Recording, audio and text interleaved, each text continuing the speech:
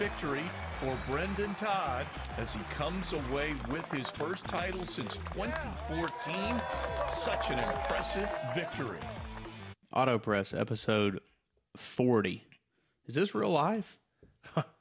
I don't even know what to say about it all. I mean, Sunday may or may not be the greatest day of my life. Watching shot for shot, Brendon Todd, friend of mine, your family, just sauteed around that golf course and take control. I mean, somebody tweeted out, they're like, I was really hoping the Bermuda Championship would be exciting. I was like, It is. It really is. Like, this is Tiger in his prime winning by 10. You know, like, let's extend this lead. Come on, BTodd. 59, whatever. Let's go. I was just sitting there on the edge of my seat for 36 holes over the weekend, and Sunday was just a little joyride.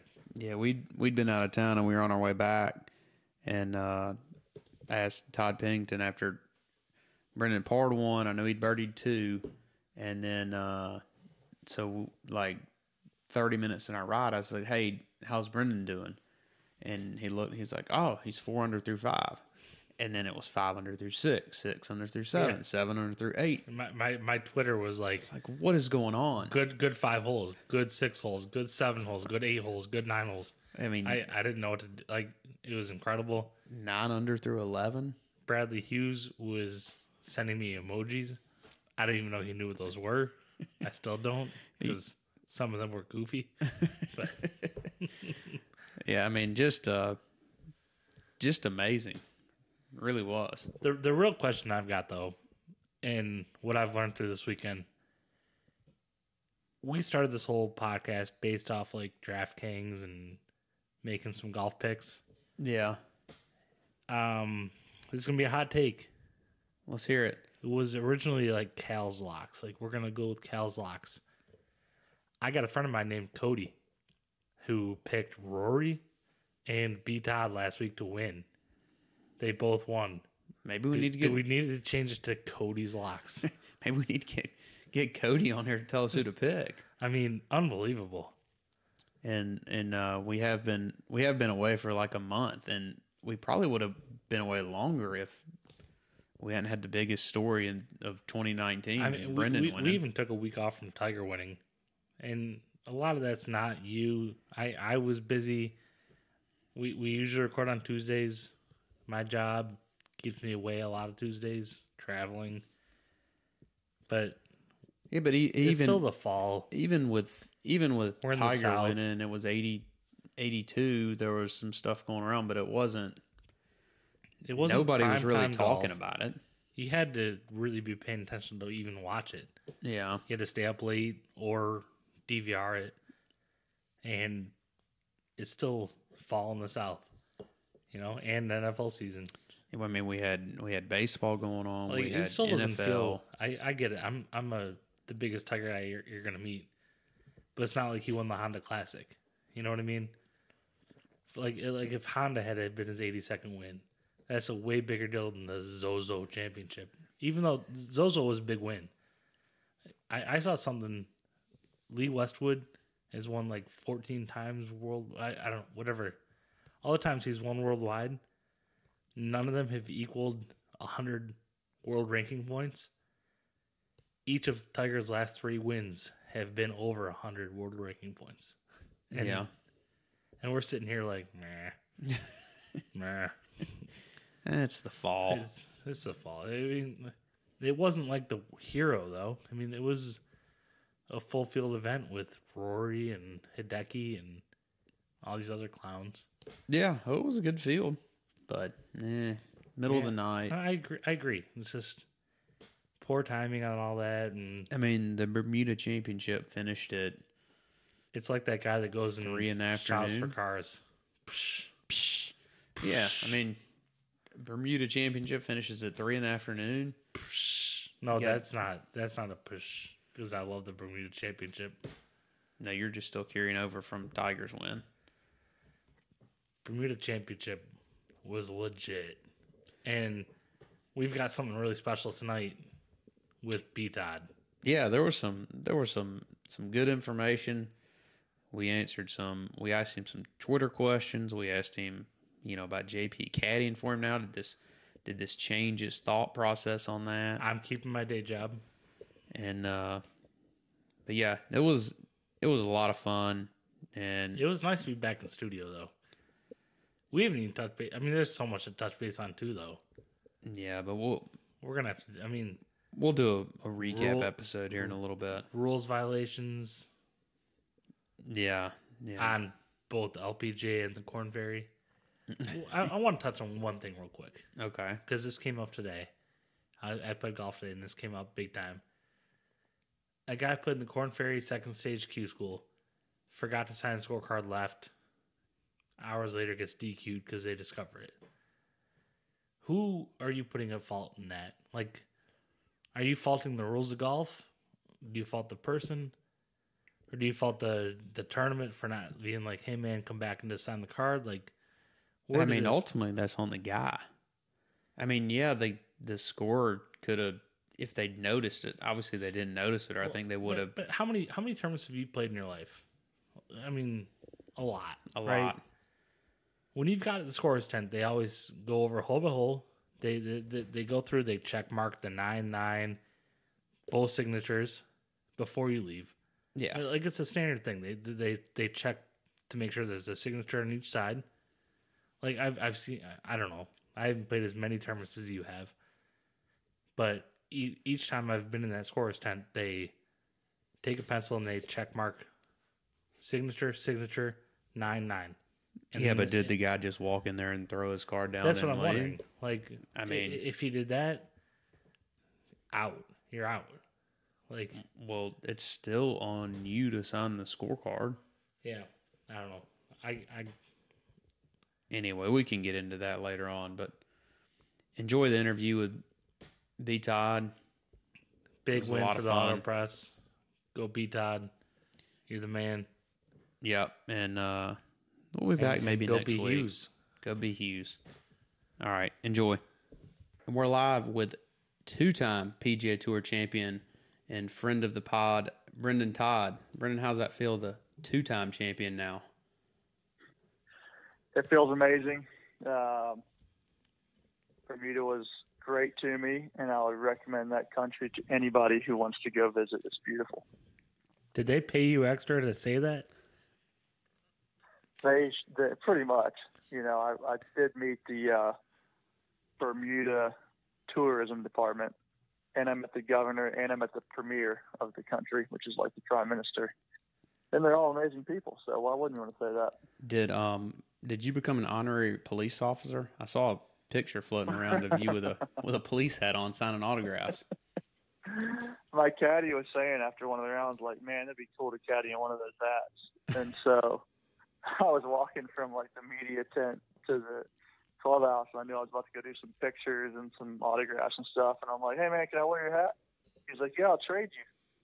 So I got to go into the clubhouse and do like the final trophy presentation wearing the cool British police hat, which was pretty tight. But you didn't get to keep it? No, the guy wouldn't give it to me. You believe that? He made me sign it. Oh. Did you get to keep that trophy? Like, is that an actual take-home trophy this time? They're going to ship it to me. Jeez. So who knows? Maybe I'll get like a 20% replica. You never know. I mean, that's something I've learned through talking to you. Your first trophy you didn't get to really keep. Yeah, so the first trophy at the Byron Nelson was this big, beautiful, giant silver trophy. And then the trophy I got in the mail was like a 8-inch statue of Byron Nelson. It's really a nice looking statue. It's just really small. Just wasn't what you're expecting. No, Rachel was seriously like, I think she was offended. Is this trophy in like, is it like the Bermuda Triangle? Is that what they were trying to do? Yeah, I think that's exactly what they were going for, the Bermuda Triangle. However, it was made by this, I guess he's called, not really a carpenter, he's like a wood maker.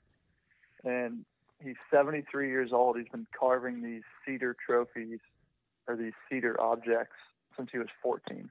So that's his business. You met him? I did not meet him. No. Oh, So walk us through. You get finished.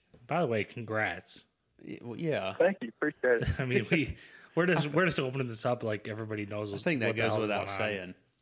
I didn't even say Yeah. it in the opening here, but man, I've been on cloud nine. I'm celebrating more than you probably are. I don't know. We had a pretty big time on Sunday night there in Bermuda. I was gonna say, what do you do now? You don't have anybody there with you. You got. I assume you were staying with Sep Straka. You have your caddy. How'd you celebrate? Like, Yeah. what'd you go do? So I roomed with Jonathan Bird. He missed the cut, so I had the room to myself on the weekend. And then I finished the round, and there were a handful of guys waiting for me, including Sep Straka and his brother Sam, who caddied for him this week. They immediately handed me a Corona Extra. I took that to the media tent after I signed my card, of course. And, I went and did the media interviews, which, weren't too many. There were only a handful of riders there. And then from media, we go into the clubhouse, and I think they sold tickets to like the champion trophy presentation in the clubhouse. So there were probably 100 people in there. And I didn't know they sold these tickets. I found out afterwards because it seemed like I was just getting swarmed by these people in the clubhouse. And I mean, I kind of expect that, but literally everybody would come up with like 3 things to sign. They wanted 2 pictures, 1 to talk to me. And you're just kind of like, man, this is a lot of attention, from just people, some hospitality people that are hanging out at the clubhouse looking to have a beer. So anyways, it was a good time, but we definitely signed 1,000 things, took a bunch of pictures, which was cool. They actually, the premier of Bermuda, who's like the prime minister, he gave me a bottle of Baron de Rothschild champagne, which I guess is a real fancy, expensive champagne that, me, him, the governor, Sep, Sam, my caddy, we all passed around, which was pretty fun. And then I went into the when I was done doing the autographs in the clubhouse, so I went to the locker room, signed about 1,000 more things, and packed up my bag. And we headed back to the hotel to get cleaned up for dinner. So then Sam, Sep, my caddy, Wes Roach's caddy, another caddy, all went to a nice steakhouse there at the Fairmont, Southampton, and ordered a few bottles of wine and had a big time. It was good. Did they make you pick up the tab? It was weird how those caddies didn't split it between them, but yeah, I picked it up. I can't help. Yeah, it was rather large. This is gonna sound weird, but I split my rent on Venmo through some friends or through my roommates, and I couldn't help but notice you had a couple payments from Wes Roach this week. Is that the bogey-free rounds going on? It is, yeah, the bogey-free rounds. So I had one in Houston, and I had one this week, and you had to pay both of them. It's funny. I logged in and I just see this, and I don't even know how we're connected on there. Maybe we're Facebook friends. I have no idea. But I saw this. I'm like, that's hilarious. And I sent a screenshot to Stuart and Sam Gouvion. So did the putt on 18 on Sunday, did that cost you a bogey-free round? Yeah. Yeah. It cost me about $300 on 18 that day. Damn. Do we want to get into this real quick? His Sunday? Sure. Because I've got one pressing question that not only me, but a kid from my my team's been asking. You get to 17, you've got a 7-shot lead. You pull out 3 wood, hit a good 3 wood, but you have 245 to the pin. Choose not to go for it. What was the reason for not hitting driver off the tee, and what was the reason for not going for it on the 59 watch? Oh, man. I think it was just my caddy and I we played the hole that way every day. And then all of a sudden we get up there with, different wind conditions, and we're trying to just finish off the golf tournament. And so it was actually hybrid off that hole instead of driver or 3 wood. And the wind was just slightly in my face. So, I'm 245 off of kind of a tight downhill lie, uphill. The green sits about 20 feet up in the air. And so you just feel like it was for me. I only fly my 3-wood about 245 or 250, so that's a good one. So it's like if I don't hit it good, it could land in the fairway and roll back down towards the water. You know, or I could have my old yip shot over into the right bushes, and you just never know what's going to happen after that. So it was just one of those. You got the tournament in hand. You want to finish it off the right way. Well, yeah. 59 just keep it kind of. going. Yeah. So I mean, I just said that to him. I said, he's like, "What are you thinking about when we're in the fairway at 245?" I'm like, "I'm thinking about 3-wood." He's like, "No, just hit your 9-iron and lay up." I was like, he's like, "You can birdie the last 2 holes with a wedge." So And that was the plan. I still thought you were gonna. He texted me and he's like, "Why did he lay up there?" I'm like, "Listen, man, he's in a different situation than we are. Just let it happen." And yeah. Yeah, 59 would have It been just sweet, doesn't. but I mean, it didn't matter. 59 would have been sweet, but it just didn't matter. right. I'd rather win by 4 or 5 than And try and shoot 59 and end up in a playoff. And then Harry ends up making an eagle. If you had to dump that in the water and make a 7 real quick, you got a different feeling going down 18. Exactly. Not that you can plan for that, but man. So what kind of? Did you have a good? You sure can't avoid it by playing smart. That's right. So did you have a good warm up session? I mean, did you feel that round coming? I mean, for the people that kind of hadn't dug into it, you birdied 2 through 8 and then 10 and 11. So you were 9 under through 11. And I mean, the putt on 12, I thought should have gone in. Putt on 9 should have gone in. Putt on 9 could have gone in. The golf course set up well for me because 90% of the holes, you basically just hit the ball to a spot off the tee. Everybody hits to the same spot, whether you're hitting hybrid or 3-wood or 4-iron, whatever you got to hit, you're going to leave yourself. Kind of everybody's in the same area. And then it's attack from there. And it was usually a short iron or a wedge. So I got, for the first time in a while, I got to hit the same exact clubs into the greens as everybody else. And I'm a pretty good wedge player, and I was happened to hit them well this week. So, number one, the course set up well for me, as seen by the first 3 rounds. Number 2, my swing was, rounding into form as the week went on and felt amazing in my warm-up. Justin Leonard came down to the end of the range and watched me hit a few 4-irons and 3-woods, and those are usually the clubs I struggle with, and I just roped them. I mean, I hit beautiful high tower and little draws, and I mean, I think you watched me hit 3 shots, and he was like, "Man, that looks good." I'm like, "It feels good. I'm gonna take it out there today." And then the wind, the wind was blowing 20 to 30 from the time I got to the island on Tuesday until Saturday afternoon. And the forecast said it was going to blow 2 to 5 on Sunday. So even in my pre-round interview with PJ Tour Radio, I told them, the wind's down. Harry's got 2-shot lead. There's a bunch of us at 14, 15 under. I expect somebody to kind of come out of the pack and shoot a low round. So after a good warm-up, I mean, it felt like it was going to be me.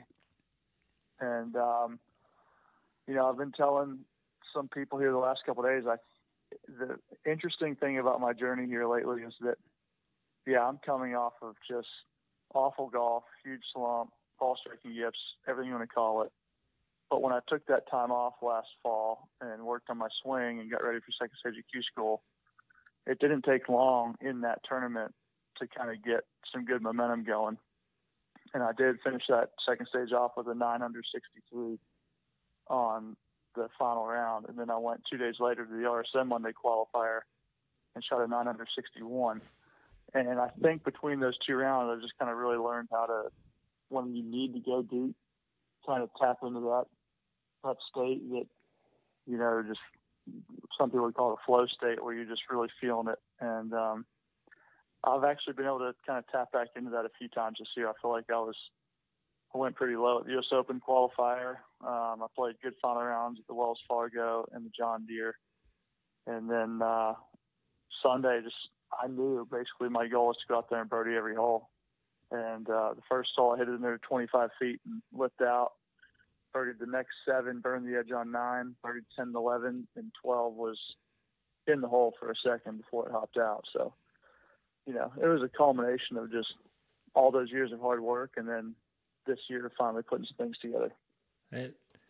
That's all awesome. I mean, that 61 you mentioned, let's not let it blow over that you won by 5 in a Monday qualifier, which doesn't happen often. But one thing I want to touch on, I mean, you leave the golf course Saturday, they interviewed you, and all the talk is about, I mean, I'm not going to sit here and say it's positive talk. Everybody's bringing up how many cuts you've missed, of how many tournaments, blah, blah, blah, all this bullshit, just like, oh, you've played this, you've done this, you've been in the bottom. Like, does that negativity wear on you? Or were you ready to go and you're just like, you know what, this is getting old? And are you tired of that talk? No, I've just kind of embraced this, my journey. You know, like, I do remember before I kind of came out of it, maybe a year ago, I don't know, maybe it was a year and a half ago, maybe they cut it like to Byron Nelson or something a couple years ago, and somebody wanted to do an interview on me, and I was like, no, I'm not playing good.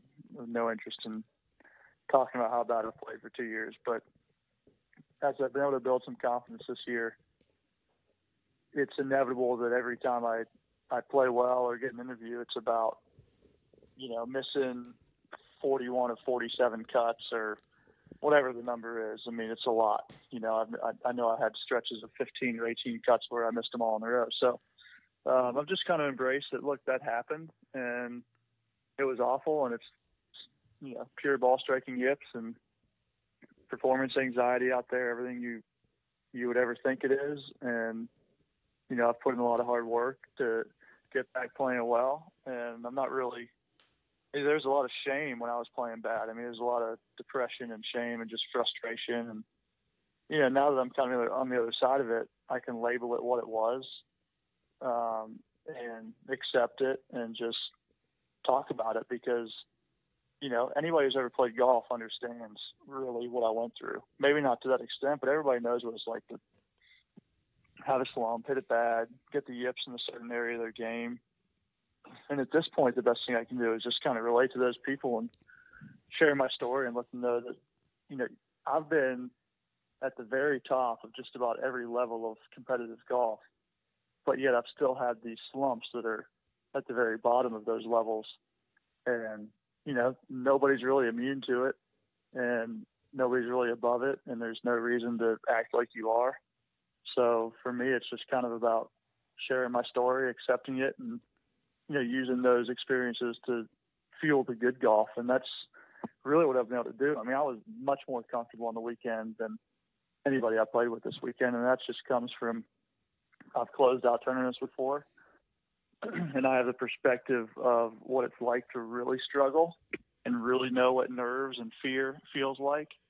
And right now I'm not experiencing that, because I'm just kind of on this gravy train of good golf. It feels so much better than what I dealt with the last couple of years.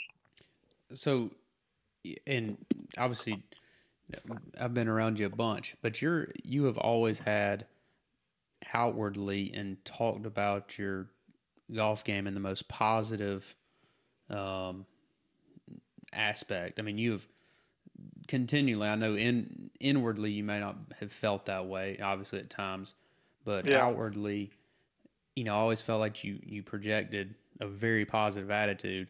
And I know you're playing well at, like, going into the U.S. Open this year, and you had a lot of confidence. But after the podcast and you came on for a little bit, there were like 5 or 6 guys that went out and bet on you to win. I mean, they were sold on you talking it up. I mean, how much of an effect do you think that had on kind of pulling out of it? Just to speak to, I guess, about the positive attitude. Yeah. Oh, man. You know, I think that from day one, my parents always taught me to have a good attitude. And, you know, I grew up playing against 2 older brothers and their friends. So I think that I just kind of was groomed and cultivated to have an attitude and the perspective of, you know, positivity and just competitiveness. You know, that's really what I think it is. It's more just, I'm going to always walk away from the golf course saying, I'm doing this well. I think I'm ready to go, because that's what practice is all about, right? You practice to play well. You don't practice to play bad. So I'm never really going to come out of practice and be like, oh man, I'm just playing terrible right now. I've got no chance. I would never say that out loud, because it's not going to it's not going to help me when I get into the heat of competition. So I think for me, really, it just comes down to I'm not one who's going to sit there and talk bad about myself because I don't think it's productive. Yeah, definitely not. Stuart mentioned another thing there, betting on Brendon Todd. I had Oh, really? I had a friend of mine this week, a friend of mine named Cody, who threw a pretty weak bet on you to win at 70-1. Nice. So In Bermuda? yeah. Heck yeah. So shout out to Cody. And he took you and he took Rory for the HSBC. It's pretty Come good. on. So pretty good deal. he had a pretty decent week there. I think Hey, man. he's ridden you every week since you came on the first podcast. So finally caught up to him. Shout out to Cody. There you go. So Love it. another question I was kind of thinking about earlier today. You know, the struggle started, I guess in 2015 or so? Yeah, essentially it was the BMW Saturday round at the BMW in 2015. I hit a 4-iron about 50 yards right. Yeah, there was a good story that I read Ryan Lavner put out there that was pretty interesting, I thought. But, you know, I know you went through obviously some dark times in 16 and 17, but you also got to be home more around, you know, three young kids. Right. Do you think that, I mean, that almost worked out better for you getting to be home a lot more? It was sort of a blessing. I mean, I wouldn't trade those times at home for the world. And, you know, fortunately, financially, it didn't really affect me. I was able to not play well and, you know, still put food on the table for those 3 years. And subconsciously, I have no idea if maybe, you know, I got to a point where I had some success and I was trying too hard and it either meant less to me or I was practicing worse, or, I mean, I have no idea if there was some subconscious reason why I started to struggle and like gave into the ball striking yips. That's, you know, for somebody else to figure out. But, you know, I wouldn't trade those 3 years for the world. And I think that they've made me a better person and a better player. And, you know, it really set me up hopefully for a long career now that I know how to balance sort of my time at home where maybe I don't have to work quite as hard on my game because I'm not trying to change and I'm not trying to chase, you know, world number one or, you know, some certain level of expectation. I'm just trying to go out there and play as good as I can, accept the results, and have fun. Yeah, so you basically have a 3-year exemption now. I mean, you've got we're 6 tournaments into this year, and then you've got the next 2 years. Is that 3 years in the Players and PGA too? Oh, no. For the Players, I still have to finish top 125 every year. Okay. But you're in probably the PGA too. But you're in the Tournament of Champions out in Kapalua this year, correct? Correct, yeah. Free money. Yeah, so 2020 I go to Kapalua, I get the Players, I get the PGA. That's a 35-person event for just free vacation. But so exactly, yeah, it's pretty sweet. With the exemption, do you get being exempt? I mean, do you get to pick every event you want to go play now, or? Well, this coming year, I will, with the exception of majors and world golf events. Okay. And part of that's because the FedEx Cup points that I won will position me on the FedEx Cup list to qualify for all the invitationals, Bay Hill, the Harbortown, Colonial Memorial, Desert Classic, all those events. So essentially this coming year, yeah, I'll have pick of the litter. And then again the next year, because most likely I'll finish in the top 80 at a minimum on the FedEx Cup this year. Yeah. And that would also qualify me again for the Players Championship and all the invitationals. So it's kind of like having 2 years of picking everything you want on the schedule. And the worst case is maybe you're not qualified for some of the invitationals, but you can still pick all the other events that are full field events. So how good of a feeling is that to know you don't have to go play like Torrey Pines that doesn't set up well for you? How good is that? It's really exciting. I only say that Because I've heard you tell me how hard Torrey Pines are like. Corn Ferry Finals category.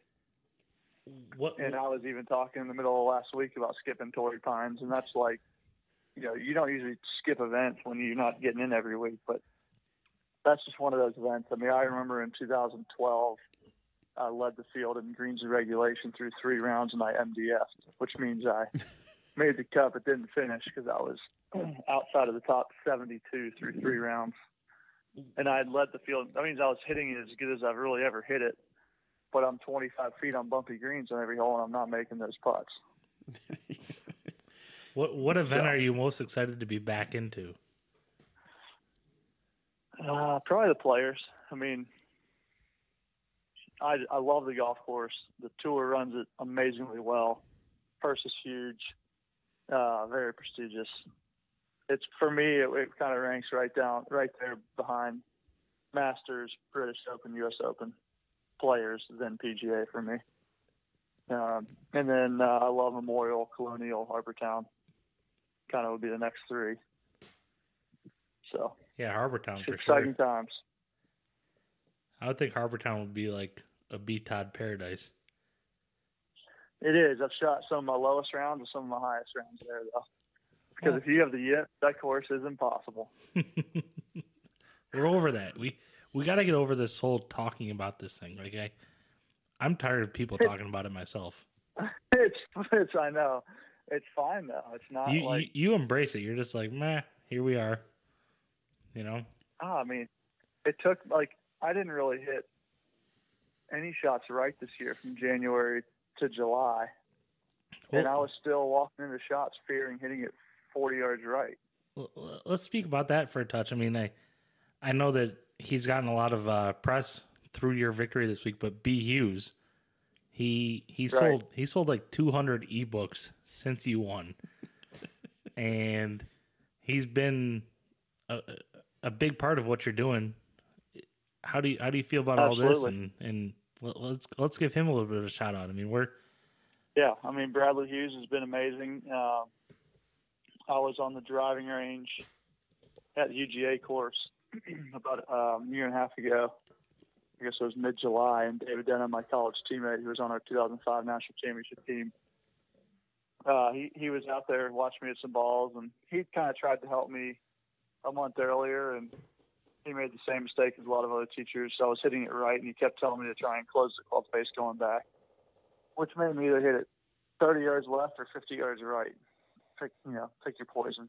Denham said this? So, yeah, Denham, yep. He told you to close it down? Yeah, exactly. Damn it, Denham. What's that? Damn it, Denham. Oh, well, he's not the first one. He's like he can just get in line with every other teacher out there. Climb on board. And so, but he was like, this Bradley Hughes has some really good lower body drills online. He said, I've watched a bunch of them. I think he's pretty good. You should check it out. And so I went online, found his website, and looked him up, saw he had an ebook, and I was going to Santa Rosa Beach the next week with the Moors. And I read this book in like 2 days, and I went to the range and tried it. And, I really liked the principles in the book, so I booked a lesson with him. And, he gave me some really good advice and some good drills to do that didn't take hold right away because I was still trying to play competitive golf and still was just super mental at the time. But when I did have 6 or 7 weeks off to just work on them at my house and get away from the game a little bit, I mean, they took hold very fast, as we saw when I went to second stage and shot 14 under and then qualified for the RSM the next week. So Brad's been a big part of the comeback, and, he's very deserving of a lot of the credit for the success because he had the, wherewithal to see what I was doing and kind of know which areas of the swing I needed to work on and how to improve them. And the biggest thing for me was I always used to kind of turn really far behind the ball and open the club face. And so I had a lot of room and time to come square back up on the way down. And essentially that's exactly what he had me do. A question we got from Twitter about the Bradley Hughes stuff. They want to know, do you think about any of the feels in your drills during your swing, like 430 is a swing thought, or any of your pre-shot, or just during practice? How does it translate, I guess, from the drills to the actual golf course? Yeah, so for me, the biggest feelings that I try to feel are that one of Brad's drills is a transition drill where you get to the top and you kind of squat and feel like your right elbow,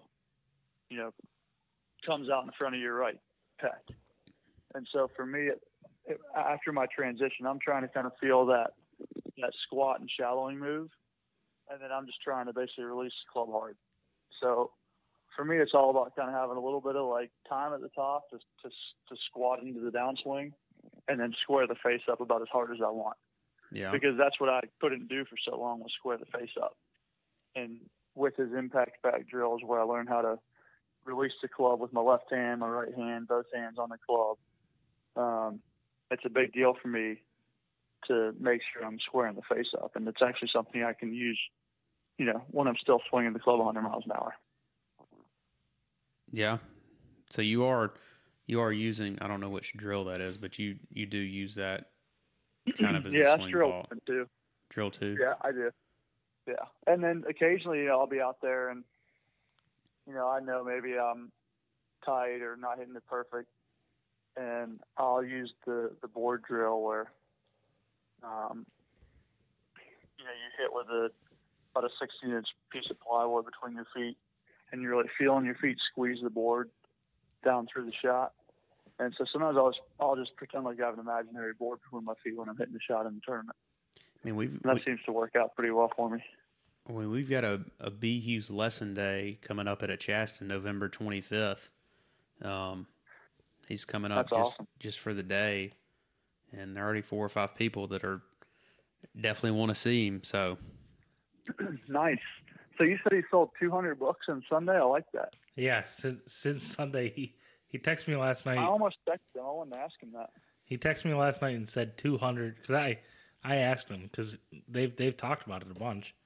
I don't know if you rewatched the broadcast, but I have not. He had enough airtime, and they were like, "Yeah, college teammate of Brendon Todd's recommended this book, blah blah blah."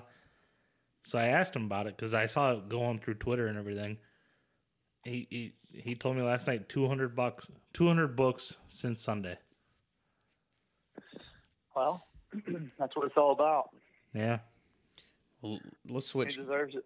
Pretty cool. Let's switch gears a little bit. The other question we got a lot about was about your hat sponsor, CBD. Okay. Do you do any of the CBD stuff? He was chewing gum. So currently, no. I actually do not take CBD oil. What was that gum you were chewing? In any form. What? What was that gum?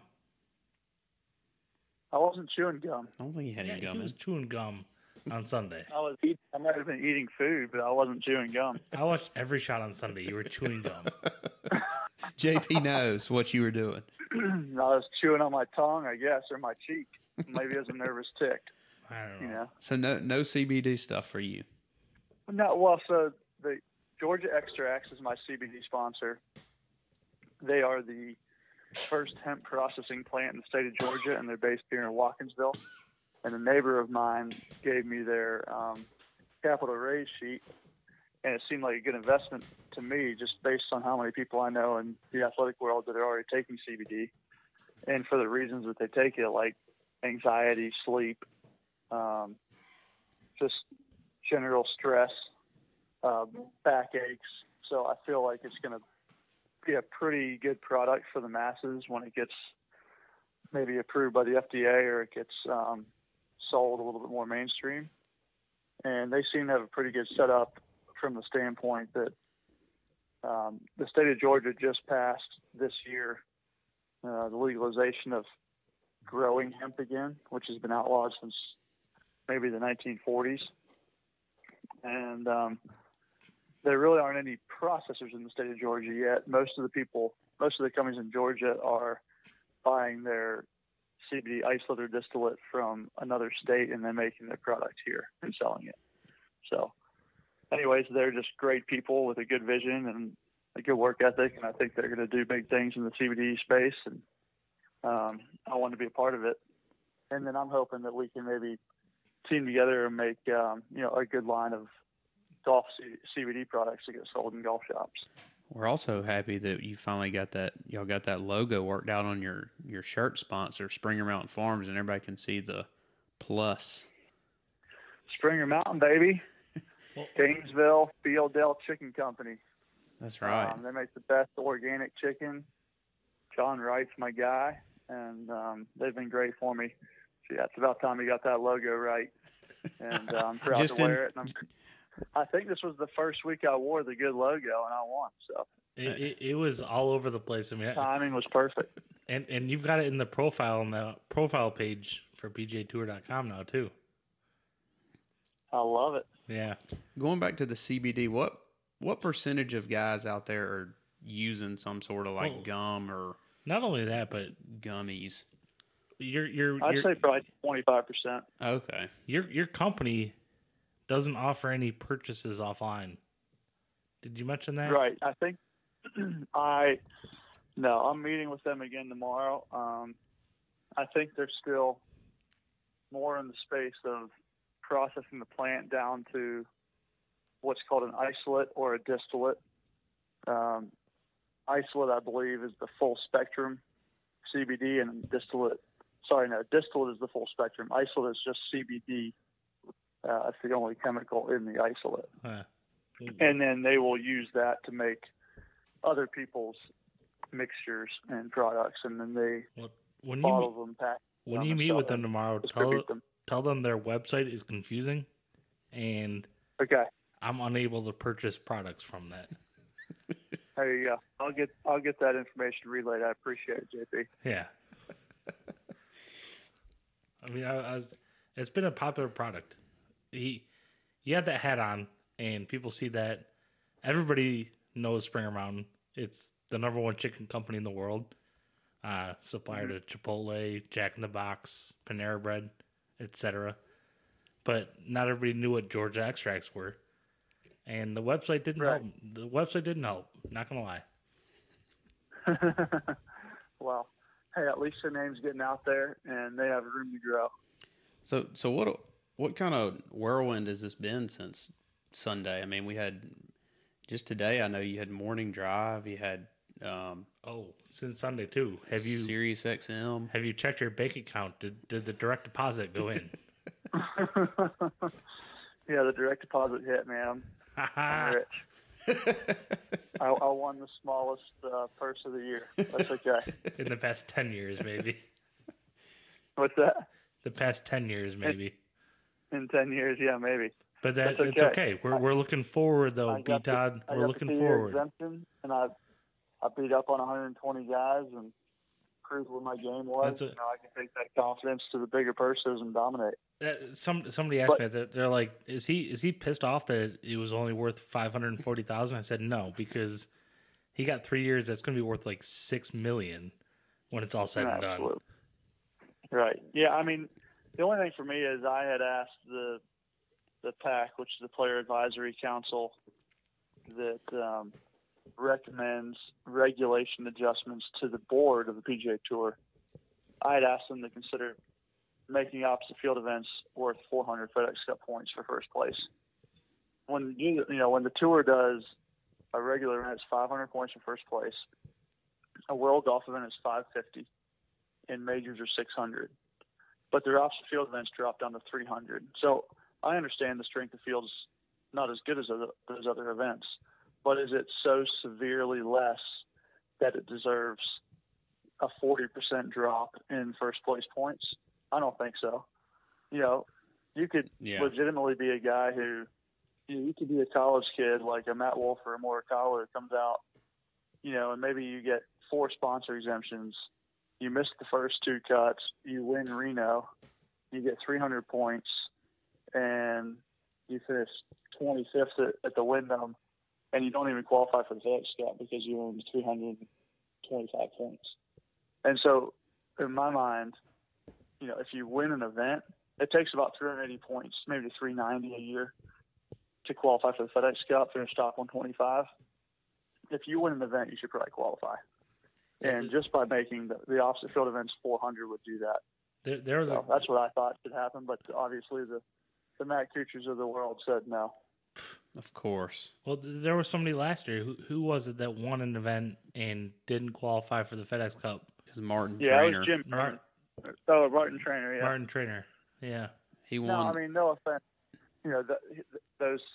The guys that happens to don't generally play well in the other events, so I can see one argument saying they're not deserving, but they did beat 120 or 30-man field for a week. So Spike McCrory playing every time doesn't help your case. Right, exactly. What'd you think of Bo Hoag's second shot on 18? Could you see it rolling back down the cart path? Yeah, we could. Like, that seemed like something that happens at Chattahoochee. Well, it happened to me at the U.S. Open this year, so it must happen at all levels of golf. I guess we just don't catch it on TV a whole lot. Yeah, exactly. That thing just kept going. Oh, that was so painful to watch. Mm-hmm. Yeah, for sure. And then he missed a top 10 by a shot and doesn't get in Mayakoba. Oh, really? I didn't realize that. Yeah, he missed it by. He was finished like 11th or 12th. Now, are you going to Mayakoba and RSM still? Yeah, absolutely. Hold on, that just brought up one question for me. I don't mean to interrupt, but when you were on your run making like 7 birdies in a row, there was a point to where it looked like you were just playing golf and the other 2 guys were just kind of like there. And they made a comment on broadcast that they were just kind of letting you play, and you were playing at your own pace and playing in front of them out of play almost. Was that the case, or was that analyzed on the broadcast? That I was playing at my own pace and not at their pace? Well, not that in sense, but like you were hitting shots when it wasn't your turn. Oh, no. I mean, if that happened, it was only because somebody was waiting on a ruling or, for example, on number 7, Harry Higgs hit it left of the green. And, I mean, he had to chip it left-handed, and then he duffed it up the hill. And, so Bo hit his shot from right of the green before Harry ever hit his first 2 shots. I don't think that was happening from that standpoint. But I do feel like I was playing at I was in the zone, so I was playing well, and I was taking my time, and we certainly weren't behind the group in front of us or anything, but I didn't. I felt like I was kind of playing my game, and they were kind of the bystanders that day. Yeah, I think Harry Higgs made the comment to his caddy that after like 11 that he thought you were going to shoot 56. Yeah. I think I read that. It was looking like it at that point. What point were you comfortable winning the tournament? Like, had you played 10 holes and you're like, all right, let's get to the house? Pretty much after number 7. Damn. When I got 5 under and Harry made a double bogey on 7, I think I probably ended up being 2 or 3 ahead of him at that point, and I felt like there was just no way he was going to stop me. So, I mean, after number 6, I was thinking about 59 already. So, I mean, it was definitely in my mind, and I think had the putt on 12 dropped, or maybe the ones on 9 and 12 dropped, I would have found a way to make it happen. But, considering I had to birdie the last 2 holes, and I wasn't willing to risk hitting a shot that was going to make a bogey, I didn't pursue it that hard. Right. Why would you? Okay. One other question that we got from the Twitter audience. Juniors, practice or play? Comes from Clay Chappell. What's the most important? If you got a couple hours after. Yeah, shout out to my boy Clay, who is he runs the A&F public driving range here in Watkinsville, Georgia. Nice. And his son Frederick is a good 14-year-old player. Future that was on the Piedmont PGA Lion. Junior League team. State of Georgia won the PGA Junior League this year, and he was on the team, so that was pretty cool. But anyways, I would say always play. If you only have 2 hours, go find a buddy, go play for a Coke or, the rights to shotgun or something. Maybe $5 if you've got it. But I think competition is by far the most important thing, and I think that's what makes me good when I do get the ball going the right direction. Is I just grew up competing all the time. Yeah, I agree. Getting in some Wolfhammer. Yeah, maybe a little Wolfhammer, taking some money from the boys. All right, growing up, there was nothing better than putting contests, chipping contests, and going out with your high school teammates and trying to take their money. All right, 2 more questions, and we'll let you go. The first one was actually submitted by the man sent across from me. Are you upset that the winner's interview wasn't handled by Amanda Balionis? Absolutely not. JP Expand on that. Why? I'm happily married to Stewart's sister, so Yeah, but you gotta look out. That's a good answer. You gotta look out for me, though. Maybe you should contact her through the Twitter. Yeah, she's responded once about yoga.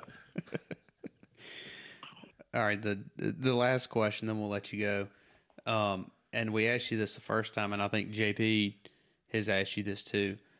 Does this change your stance on ever letting JP caddy for you? No, it actually makes it harder for him to caddy for me. My man, Eggs, as we call him, Don Gadberry, has done a tremendous job for me this year. I think we've made, 11 of 16 cuts together and almost $1 million together. And I think it's proven to me more and more how valuable your caddy is out there. And I watch it week in, week out. Somebody will bring a buddy out to caddy and they'll miss the cut, or, they'll tell you a story about how their caddy wasn't there for them. So is Don, Sorry, Jake. I know like 6 months ago you said you're kind of pulling him out of retirement for, the stretch run. Is he fully out of retirement now? He's fully out. He was doing like an artificial putting green business on the side, or that was kind of his job there for a few months early in the year. But, he pretty much just does some quotes and some assistance with that, but he is my full-time jock, my full-time looper. Nobody's telling you that you wouldn't have made $2 million with me, though. Yeah, you're right. You never know. But you know what? I'm comfortable with what we've done this year, Hey, JP. I'm fully on board with what you've done, and I wouldn't change anything. Appreciate it. All right. Well, we're glad that you gave AutoPress the first exclusive long-form interview. We're all Team BTodd. Heck yeah. You just gotta, AutoPress. you gotta, Thank you guys for having me you on. gotta come up and play with me though sometime. Let's do it. All right. All right. Thanks, Brendon. December. All right, you got it. See you guys. See ya. Aruba, Jamaica, ooh, I wanna take you. Bermuda, Bahama, come on, pretty mama. Key Largo, Montego, baby, why don't we go? Jamaica, off the Florida Keys. There's a place called Kokomo.